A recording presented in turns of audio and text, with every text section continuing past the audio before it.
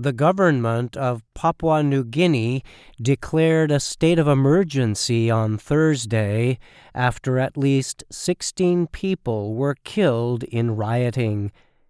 After declaring the emergency, Prime Minister James Marape told a news conference that the government would take steps to prevent further lawlessness.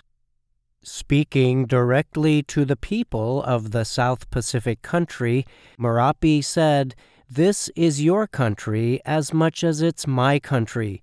Breaking the law does not achieve certain outcomes."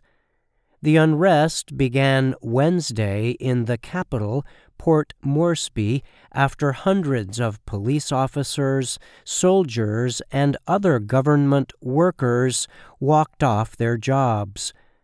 The workers had discovered an unexpected pay cut. Government officials later said the reduction was a mistake, calling it a glitch. They said it would be fixed.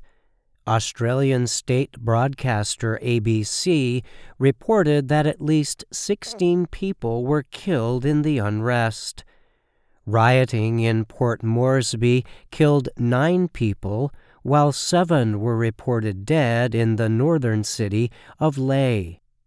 Local video showed thousands of people in the streets of Port Moresby, Reuters news agency reported.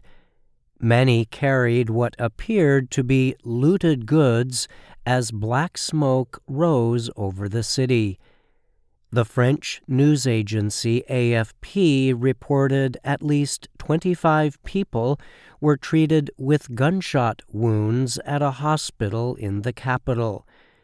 In addition, at least 6 people were treated for knife injuries, AFP said.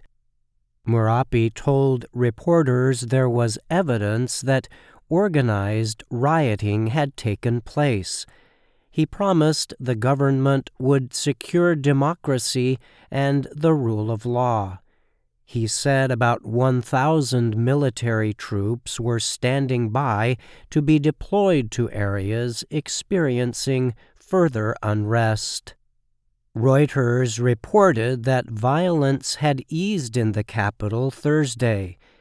Many stores, banks, and other businesses were closed as owners sought to repair property damage. Australian Prime Minister Anthony Albanese said his government was watching the situation, but had not received any requests for help. "We continue to urge calm at this difficult time," he told reporters. Australia has in the past supported policing efforts in Papua, and the two nations recently signed a security agreement. Papua New Guinea is home to 10 million people and about 800 languages.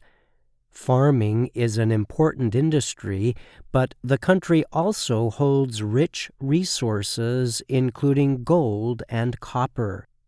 Tensions in the country have been rising, along with unemployment and living costs. This has led to an increase in violent crime over the past year. Marape has said improving the security situation will help bring in more foreign investment. I'm Brian Lynn.